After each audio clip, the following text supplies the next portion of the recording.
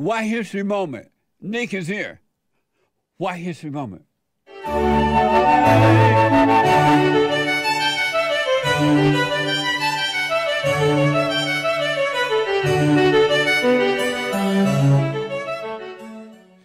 Yes, welcome. It is the White History This is Moment. Nick, my producer, better known as Anchor Baby. Good morning. And an expert. Good morning. I'm glad Tony called in talking about who built America, right? Because I Yes. had the very same question, because I always hear America was built on the backs of slaves, right? I hear that a lot. Yeah. I knew it was a lie, but I need I to. always known that was a Yeah. lie. Where did they get that from? And it's not uncommon to hear backs of slaves, natives, even Mexicans now. And I had to find out for myself exactly the truth. And Tony just tried to say the Chinese. So I did a little digging. I had to find out for myself what the truth was. It turns out, a couple of interesting things I uncovered. Turns out the way historians viewed slavery and the economic impact of slavery in America completely flipped. In fact, historians used to think of slavery as a source of poverty, in fact, because go back to the 1950s in the South, states like Alabama, Mississippi, they had incomes so low that you could compare them to like third world countries, right? Right. And you're left wondering, wait a second, where did all that wealth that slavery built go, right?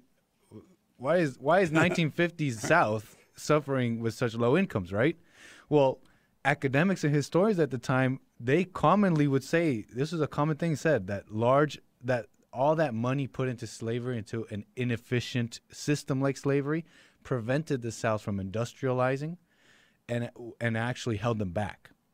In fact, some historians like U.B. Phillips, D.H. Potter, they suggest that slavery was in fact about to collapse. 1860 slavery was at the brink of collapse, and that the Civil War was actually an unnecessary bloodbath. Amazing. Yeah, that it would have just collapsed on its own. But Mr. Sousa said, compare slavery to socialism. And he said that the South was poor and the North was industrialized. really, Yeah. I didn't know that about Sousa Dinesh, said. but Yeah. it fits with what I've my research. Very interesting. So that's how historians used to view it, right? Somewhere along the way, it switched, right? But I want to speak on the generational wealth of slaves, right? It's like, where did all this wealth go, right? Because if you go back to 1787, right, this is the Continental Congress. They're all in the Continental Congress deliberating about how is America going to be governed. We are just about to build this new country.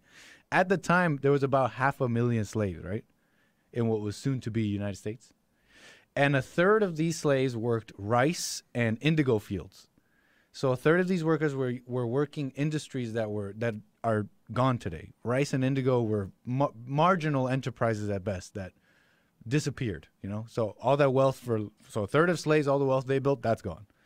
40% of these produce tobacco. Now, tobacco is a viable export product, right? But it was widely recorded at the time.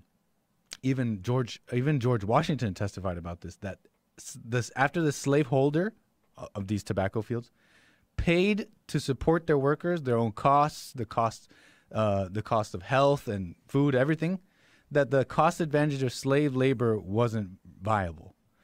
In fact, George Washington said that it took a particular personality type to make, and not a very nice one, to get value out of slaves. You know what I'm saying? Like to be able to get value out of their slaves, you had to be quite a mean slave owner, right?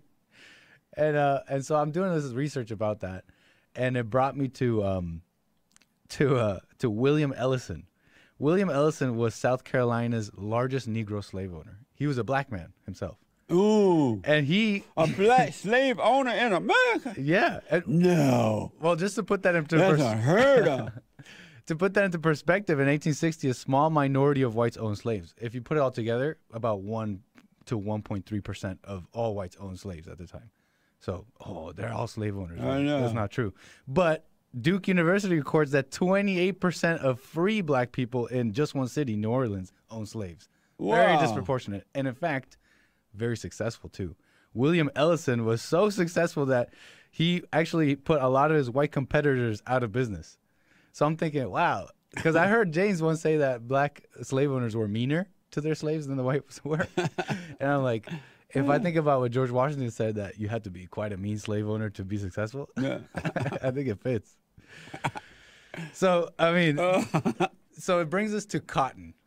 Because everybody says, okay, so well then where did all the wealth come from? Cotton, right? We come to cotton. The world wanted cotton. The cotton gin was invented, started growing mad cotton all over the United States, and it became a very viable cash crop, right? So people, this is the part where people are probably thinking, oh, so that's where all the wealth is, huh? That's how America was built by slaves. They grew the cotton.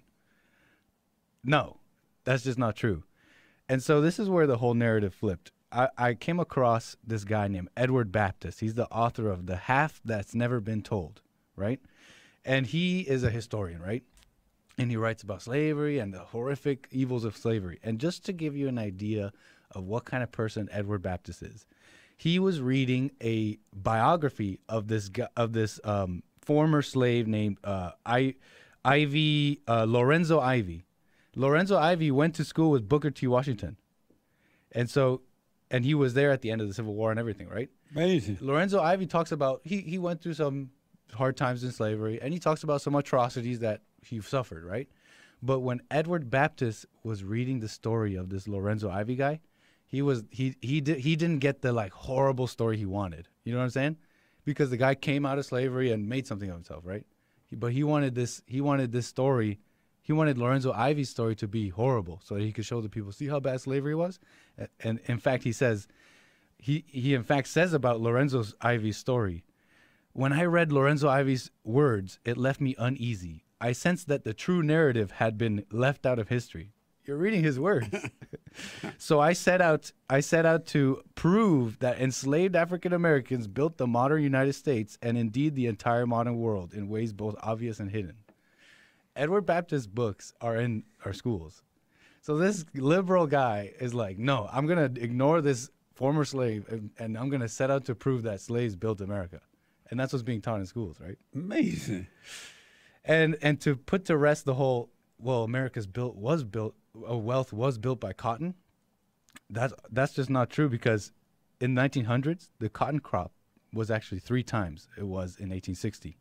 Yet, like we were just speaking about earlier, 1950s Alabama had less than half the per capita income of New York, right? Former slaves who were now sharecroppers were suffering, and they endured great poverty alongside their white farmers. So where did all that wealth go? Not to mention that, the Civil War pretty much wiped it clean. The losses incurred from the Civil War, any wealth that was built before the Civil War was wiped clean. And Amazing. that's just The a big lie. rewriting of history. And so I was just like doing this research, and I guess just to end it on this, to make the point about the Civil War, how it wiped it clean. Yeah. But also that all world economies, all across the world, it's a documented fact, all world economies benefited from white colonialism, right? Back in the 1500s, the British Empire, them colonializing just made places better. Amazing. And finally, to just leave it at this, I came across this letter from Robert E. Lee, the Confederate, to his wife. He said he called slavery a moral and political evil, but yet he concluded that black slaves were immeasurably better off here than in Africa, morally, socially, and physically. I rest my case. So you should be grateful. Amazing. Yeah. White history moment. What history? It's white history month. Nice. Thank you, Nick. Yeah. I had to lay it to rest. I had to put it away. I wonder what Tony from California think about that. Yeah. And all those other blacks that be called with that mess. False history. Right on. Another myth, too, is that the blacks created the stoplight. Oh, that's a myth. That's a myth. Black people, y'all ain't creating no stoplight. Blackinventionmyths.com. The stoplight is on there. That's a myth. And the stoplight was created by a white man in Europe in the 1800s. And Chris, you said maybe you think that the black people thought about putting a yellow light between the green and the red. I thought that's what contribution. started the myth that they created the traffic light, that I think a black person was involved in the implementation of the yellow light. I could be incorrect. I thought that's what I read, though. I think you might be right about that. That a black person either suggested to add the yellow light or they did some research on it or something like that. And so they're like, aha, the black man invented the stoplight. And so, can't you hear the black now? Master, I love the light that you created. Well, I was thinking, why don't you put so that we'll slow down? Right. Wouldn't it be even better if... Why don't you add a little yellow light in there, sir? Yeah, I think you're right about that. I've heard that. Amazing. Yeah. Yep. Rewriting of history. Yeah. You know what? I just remember something. Just to put it to rest for those that really just can't put it away. At the height of cotton production, it was just the 1% of the whole GDP of the country. That's not an empire. You don't build an empire like that. But anyways. Nick, I noticed when you speak, you say a lot of right. So the road, Right. go down the road, right? And they shut the head off, I know. right? I noticed that too. Should I take it? I'm right. Am I supposed to be saying right every time you say right? No. Oh, I'm supposed to look at you. Yeah. Oh, okay. Why do you just a say turn- right so much? I don't know. Someone brought it up, and I noticed that too. But I do say right. Are you an intellectual? I don't know. You went to school? No, I don't think I'm an intellectual for saying right. It's just a habit of speaking. Oh, you're a millennial. Right. Thank you, Acre Baby. No problem. I appreciate it. Thank you so much. White History Moment. Thank you, white folks. Amazing. And don't forget to like, follow, tweet, subscribe, and share the Jesse Lee Peterson radio show, folks. We really appreciate it. We are at war. It is a spiritual battle for the soul of America. And it's going to take all of us to do it.